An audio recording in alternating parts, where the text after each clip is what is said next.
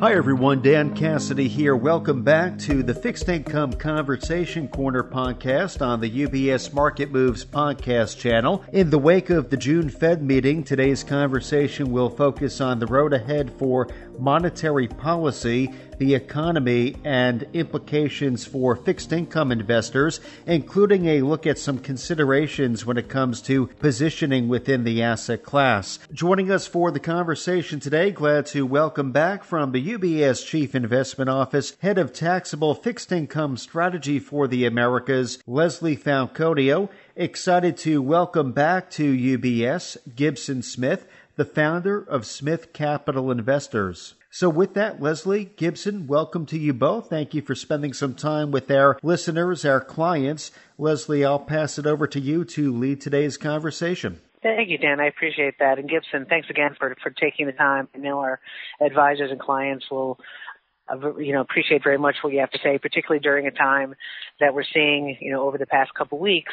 And obviously, just to kick off, the topic du jour, which is obviously the Fed. And I think that, we just had the recent Fed meeting. It's been digested finally into the marketplace that, a pause does not necessarily mean a peak. So how would you sort of characterize the recent FOMC, and what were your takeaways in terms of how this might shape really just the expectations going forward as we go into the second half of the year? Yeah, great to be with you, Leslie. Thanks again for having me. The Fed followed through on what was a highly anticipated pause, but spoke with a real hawkish tone. The commentary post the meeting really reconfirmed that they are still concerned about inflation, and I think in my eyes are very data dependent going forward. I mean, that's stating the obvious.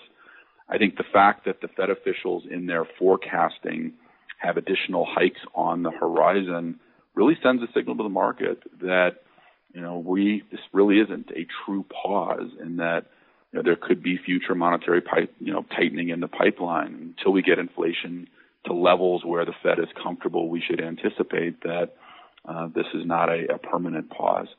I also think that the Fed is really reconsidering the aggressiveness that they've gone through post the regional bank situation and the tightening lending conditions we're seeing in the economy, and that likely fed into their decision to pause. But what really grabbed me yesterday, and this was kind of away from the Fed, we had a day yesterday where the Fed actually paused. The Bank of China lowered rates in a kind of positive stimulus action, and the ECB raised rates also. And I think this is important when we're thinking about not just the Fed, but central bank policy, in that we're starting to see divergent central bank policy around the globe, and this could bring more volatility into the foreign exchange markets and thus more volatility in the risk markets. And I think when the two largest economies are moving in divergent directions, it could create some friction. So, but moving forward, Fed's data dependent, very, keenly focused on inflation. We applaud the Fed in their path here fighting inflation. It looks like it's working, and I think we have to be little on guard for additional hikes on the horizon. Yeah, and I think too, Gibson, to your point, the market's finally readjusted, what it had priced in May in terms of the amount of easing in 2023, which, actually, reached, 80, 90 basis points of easing in the second half of 23, and they finally, moved towards that Fed guidance of higher for longer. But even when we look at some of those, projections, the Fed projections, which we know is just a guidance, the recession, probability is still out there, but, there's no question there's that between recession and just say a growth recession that I think that the Fed is pricing in, given the fact that even their own projections are below trend growth. So when we think about how the market is pricing in going into sort of 2024, it still has a fairly ample amount of easing priced in terms of what's expecting for overall 2024 easing, which is still greater than the Fed. Like, how do you think that this plays out? Do you think that they remove that easing in 24? Do you think that there is a potential of recession at the end of the year? Or, what is your view in terms of when the Fed actually starts to sort of, pause and then pivot? Would it be early 24, mid 24 in your opinion? Yeah, I think it's going to be into 24, and actually, it's obviously going to be largely dependent on the future readings on inflation. We all know that. I think the other thing that the market has done, the market has gotten way in front of the Fed in terms of, expectations around easing. And I think the lag effects of the tighter monetary policy, the fall off of the aggressive fiscal policy we experienced during COVID, are kind of working their way through a higher cost of capital in the system. And, invariably it's going to slow economic growth. I think we believe that is a very defined outcome for the marketplace. The question that the market's wrangling with is this construct of, deep or shallow recession, or kind of soft landing or hard landing. And the reality is that I think the market needs to focus more just on the growth trajectory and less on determining the landing when all is said and done. And in this environment of slower economic growth, we're also seeing tighter lending conditions associated with what's playing out in the regional banks. We all see that. It's happening. And this higher cost of capital is also putting pressure on demand for loans. And all this together, if you step back and you look at the overall economic data, it's very, very clear that we are entering a slower growth trajectory for the economy. So, the Fed will be subject to this getting significantly worse or maybe marginally better, and they'll have to react to that is how we're viewing it. But on a positive note, inflation is working their way, and we're starting to see it now work its way into inflation expectations, which I think is a net positive for the bond market. Well, I think with that said, and that's sort of a good segue, because now that we've seen the market price out the dovishness it once had in 2023, and accept a little bit more towards that Fed guidance and a high probability with the pricing in right now that July actually is another 25 basis point rate hike. With all that's being priced in right now, which is much different than we saw 2 months ago. How do you think about sort of, the interest rates or locking in a little bit longer, even though we have a even more deeply inverted curve since these easings have been priced out in 2/10s or 3-month 10-year? How are you playing that sort of into the second half and into early 2024? Yeah. The consensus has, rates staying, higher for longer and largely range bound. And we subscribe to that view. We think that the market will continue to kind of trade in a fairly tight range here in the near term, and then will move, largely lower here as we start to experience the kind of economic slowdown and we get more validation on the lower rates and inflation. And, the other element of that, which I think is really critical, is that the bond market's starting to exhibit the insurance policy nature that it has in the past as we go through this process. And so I think that's something investors, should pay very close attention. Anything that triggers a lot of fear or uncertainty in the market could result in this strong flight to quality trade like we saw, during Silicon Valley Bank's collapse. So bond market, can serve investors in different ways. And I think ultimately, the inverted yield curve, if you recall, 10s, 2s, or 2s, 10s, however you want to describe it, was at negative 108. It went to negative 50. We're back down to negative 97. And that's really sending the signal that the bond market is anticipating more difficult times ahead for the economy and much more positive outlook on inflation. And I think investors have to plan for, over the next 12, 18, 24 months, a normalization of the yield curve, which could be the Fed lowering rates and responding to this slower growth environment. So let's just not lose focus that the Fed's policy position as we were kind of coming out of COVID was to go from a negative real rate focused policy to a positive real rate focused policy. And the reason I bring this up is it makes the focus on inflation that much more important going forward. And I think the Fed will use the real rates that exist in the marketplace as a proxy for when they're done or when they need to keep, or whether or not they need to keep going.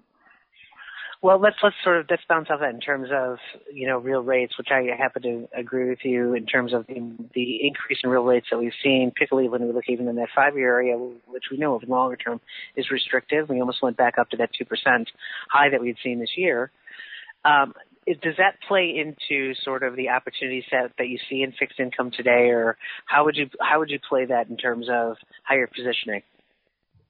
Yeah, well, I think we're clearly in a world that is underinvested in fixed income after the 2022 experience, and I would say largely overinvested in cash and money markets. And I think most investors are, in general, in a short duration positioning post, again, the 22 experience. So I think that the bond market has set itself up to where this increase in yields, which has yielded the increase in cost of capital in the system, is much more attractive today. And we're pretty excited to share that bonds are back and offer some of the best returns I've seen in a long time. And I think the hatred of the bond market in 2022 and the experience that many investors had has resulted in the bond market repricing to levels that are very, very attractive. We see this along the curve. Some of our concerns, though, is that we talked about this inverted yield curve. It's very extreme inversion, and you have these, very attractive front-end rates, particularly when you think about a 6-month bill at a 5-10 yield or a 2-year Treasury at 4 3/4. Those are very attractive yields for investors coming off of that, again, bad 22 experience. And we caution investors to not get stuck in that front-end yield trap of expecting that they're going to be able to earn those yields for an extended period of time. Those will adjust, obviously, with Fed policy and expectations around Fed policy. If you think back to the Silicon Valley Bank situation, the 2-year Treasury rallied about 135 basis points in a matter of 3 days. And that was largely getting in front of the Fed's, kind of pausing and ultimately easing. So we look at the market and believe there are some new opportunities that are much more attractive today. The math behind the market makes sense. We're finding great opportunities in the securitized or mortgage-backed security space. And we think ultimately as time passes, there's going to be some even better opportunities in the credit markets. But right now it's a range-bound market, and we're trying to earn carry where we can and also have duration in the portfolios to protect against risk market volatility. I think that you touched upon, which is great, a good segue, because when we think about CIOs, our view here in terms of positioning, currently we're pretty much, we're neutral things like high yields, we're neutral loans, and, when we look at the performance of those higher credit embedded sectors such as high yields, the outperformance this year, even in that lower quality of triple C's, that we admit it was one that we did not anticipate, but I think the market just was expecting a recession a little bit early on, kept a little bit in cash, and then did a bit of a FOMO allocation. But now that we look at things like high yield and IG spreads at 286 basis points, only a yield differential of 3%, we've definitely leaned more towards the higher quality within the fixed income sector, one of them being IG corporates, and the second one being particularly, as you had mentioned, which is definitely a favorite of ours, is agency MBS, which, we know that has been more of a technical versus fundamental headwind. How do you think of that positioning going forward? Do you still feel that those are, or how are you playing this at the higher quality, like sort of what we're doing, which is, by the way, a fairly consensus view, but that higher quality, locking in that higher, view, given how well the lower quality actually has outperformed much more than what was originally anticipated, are you still sort of in that same viewpoint? Yeah, we are. We also, want to be a little cautious, though, in that spreads are obviously vulnerable to volatility as economic growth expectations have, come down and or there's concerns about the growth trajectory moving forward. And, when we look at higher quality credit, the yields are very attractive on a historical basis, but spreads are not. And, we have to remind ourselves that the credit markets will react to poor economic data going forward with likely some spread widening. So there's a timing element of kind of placing overweights in the higher quality investment grade space, and I think that's what we do as part of our active management process. But the higher yields that are available in credit markets we like, and we are taking taking advantage of some opportunities there. On the securitized or MBS side, we've gotten to a position where the extension of the index from 1.5 years to 6.4 years, taking a lot of the negative convexity out of that market, at still yielding we still have discount dollar prices and really attractive spreads and nice yields. We think there's better opportunities right there, in that market in the current period of time. But I think that high quality bias is still going to serve investors very, very well here over the next 6 to 12 months. You can sprinkle in a little of exposure to high yield. Like yourself, we were a little surprised by the performance we've seen in the high yield market. You've got the triple C component of high yield up almost 8.5% year to date, and kind of flies in the face of a lower economic growth environment, particularly with the higher cost of capital working its way through the system. So there'll likely be more volatility in the leveraged finance space, and we'll see kind of an increase in defaults and bankruptcies, and that could put a little pressure on the market. But I do like the up in quality trade here in the near term, and think between mortgages and some high quality credit, you can enhance the yield within a portfolio and create a very attractive outcome for investors. So when we think about the agency MBS side, and we're definitely in agreement on that, and as we know, I mean, part of the underperformance was more of a technical variance of some of these fails, out of these three failed banks and this unanticipated supply. But what is not a technical, more of a fundamental, right now we view, or just love your thoughts on when it comes to the CMBS side, and given the fact that, you spoke about tightening lending standards as a headwind towards, economic growth. When we think about what the market is pricing in right now, there's a lot of negative sentiment in terms of CMBS and office and the, potential higher delinquencies and defaults going forward. And it's obviously shown in some of these negative total returns that we've seen in the sector, which overall, when you look at a relative performance basis, might look attractive. But how do you think this plays out going forward? Is it too early? Do you think this gets worse?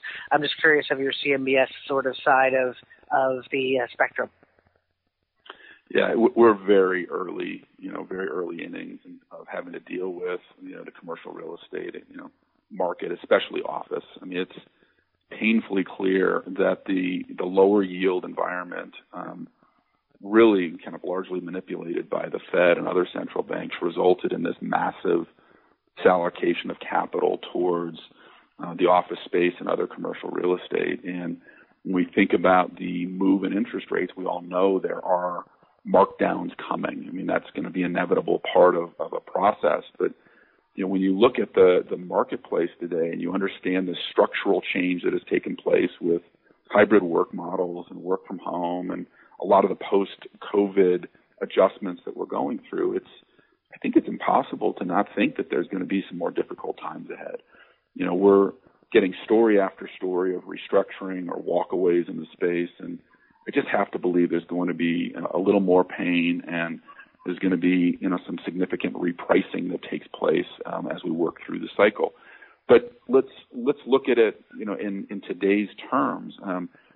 Like any market that's working through price discovery, there will be some opportunities, and the commercial mortgage-backed space has very quickly repriced. When we look at triple B segment of the CMBS market, it's yielding almost 15% with a spread of around 10%. So it's 1480 with a spread of 10. And if you think about the triple C component of the high yield market, that's at about 12.8% and a spread of 850. I'm very confident there's going to be some opportunities in that triple B segment of CMBS. There'll be some winners and there'll be some just significant losers. So on a broader economic impact, the way we're thinking about it, if it gets worse, the transfer mechanism of those losses within the commercial real estate space, and that transfer mechanism will put a little more pressure on the already fragile lending environment that exists because of concerns around, the regional banks and other issues. So lending being that fuel for marginal consumption in the economy, I think it ties back nicely into expectations for slower growth going forward. And it's going to be very interesting to see the headlines and how this plays out over the next several quarters. But a lot of bad news priced in. I still think there's more bad news to come. Yeah, we would agree with that scenario as well. I mean, I think opportunistically it's going to be one of the better ones, but not quite yet. I think a lot of that negative headline risk, and I think that the CMBS side, particularly the lower quality type of CMBS and sectors such as office, are still going to face, a decent amount of headwinds, even with all the negative news that's already priced in. But I want to just have some final thoughts and takeaways from you, Gibson, in terms of just your overall view in terms of the marketplace, but more importantly, even if you could address things such as, we know that, liquidity has been a big headline risk as of late, and the removal of liquidity, particularly given the amount of T-bill issuance that we're having, the replenishing of the Treasury General account. How do you view overall fixed income liquidity in here when you think about positioning? Well, on that liquidity draw, particularly as it relates to the T-bill market and kind of the debt ceiling debate that we just went through, I don't view that as a significant issue for the markets right now. I think when you think about the Fed's balance sheet, which is very robust, and thankfully they did announce that they're going to continue to reduce the size of their balance sheet over time this week. But the Fed balance sheet and the replenishment of the Treasury account can actually work together in finding a solution, for kind of the replenishment that does not cause as much market harm. I think that's being overplayed a little bit. I do think that we will get a slew of bill issuance, and that will be absorbed by the market, particularly at these attractive yields, and it won't create a near-term, call it liquidity event that causes more market volatility. But when I think about the kind of outlook or some thoughts about kind of how this plays out, I cannot stress enough the importance of considering this kind of front-end yield trap that many investors are getting in, and that the attractive yields in the front end of the market that we are taking advantage of in our portfolios. We agree that that's a great place to garner some yield, but investors have to remind themselves that it's important to consider owning some duration in a world that is underweight fixed income and is in generally a short duration positioning.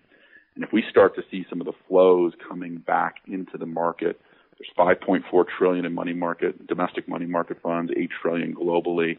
That money ultimately will find its way back into some of it in the bond market, some of it in the equity market. And that could provide a nice little ballast or at least a support for valuations in the bond market. And when you look at the return profiles of what's available in the intermediate and longer duration segments of the bond market, they really rival that short-term carry around 5%. And I think investors really need to reconsider that as time passes.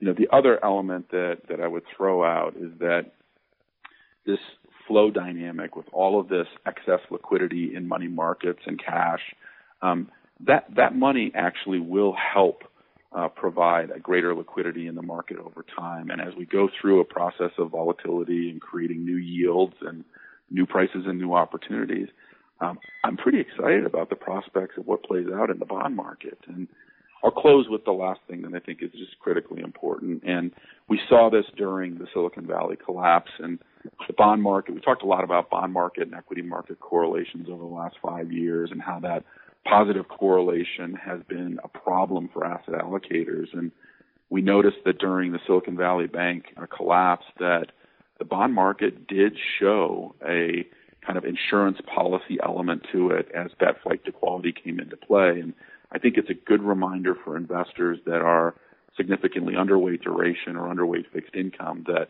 having some exposure in the fixed income space can actually provide that insurance policy element in the portfolio in this current environment. Couldn't agree more. So that's a great way to sort of end this segment. And again, thank you so much for taking the time and speaking with us. Appreciate it. Enjoyed being with you.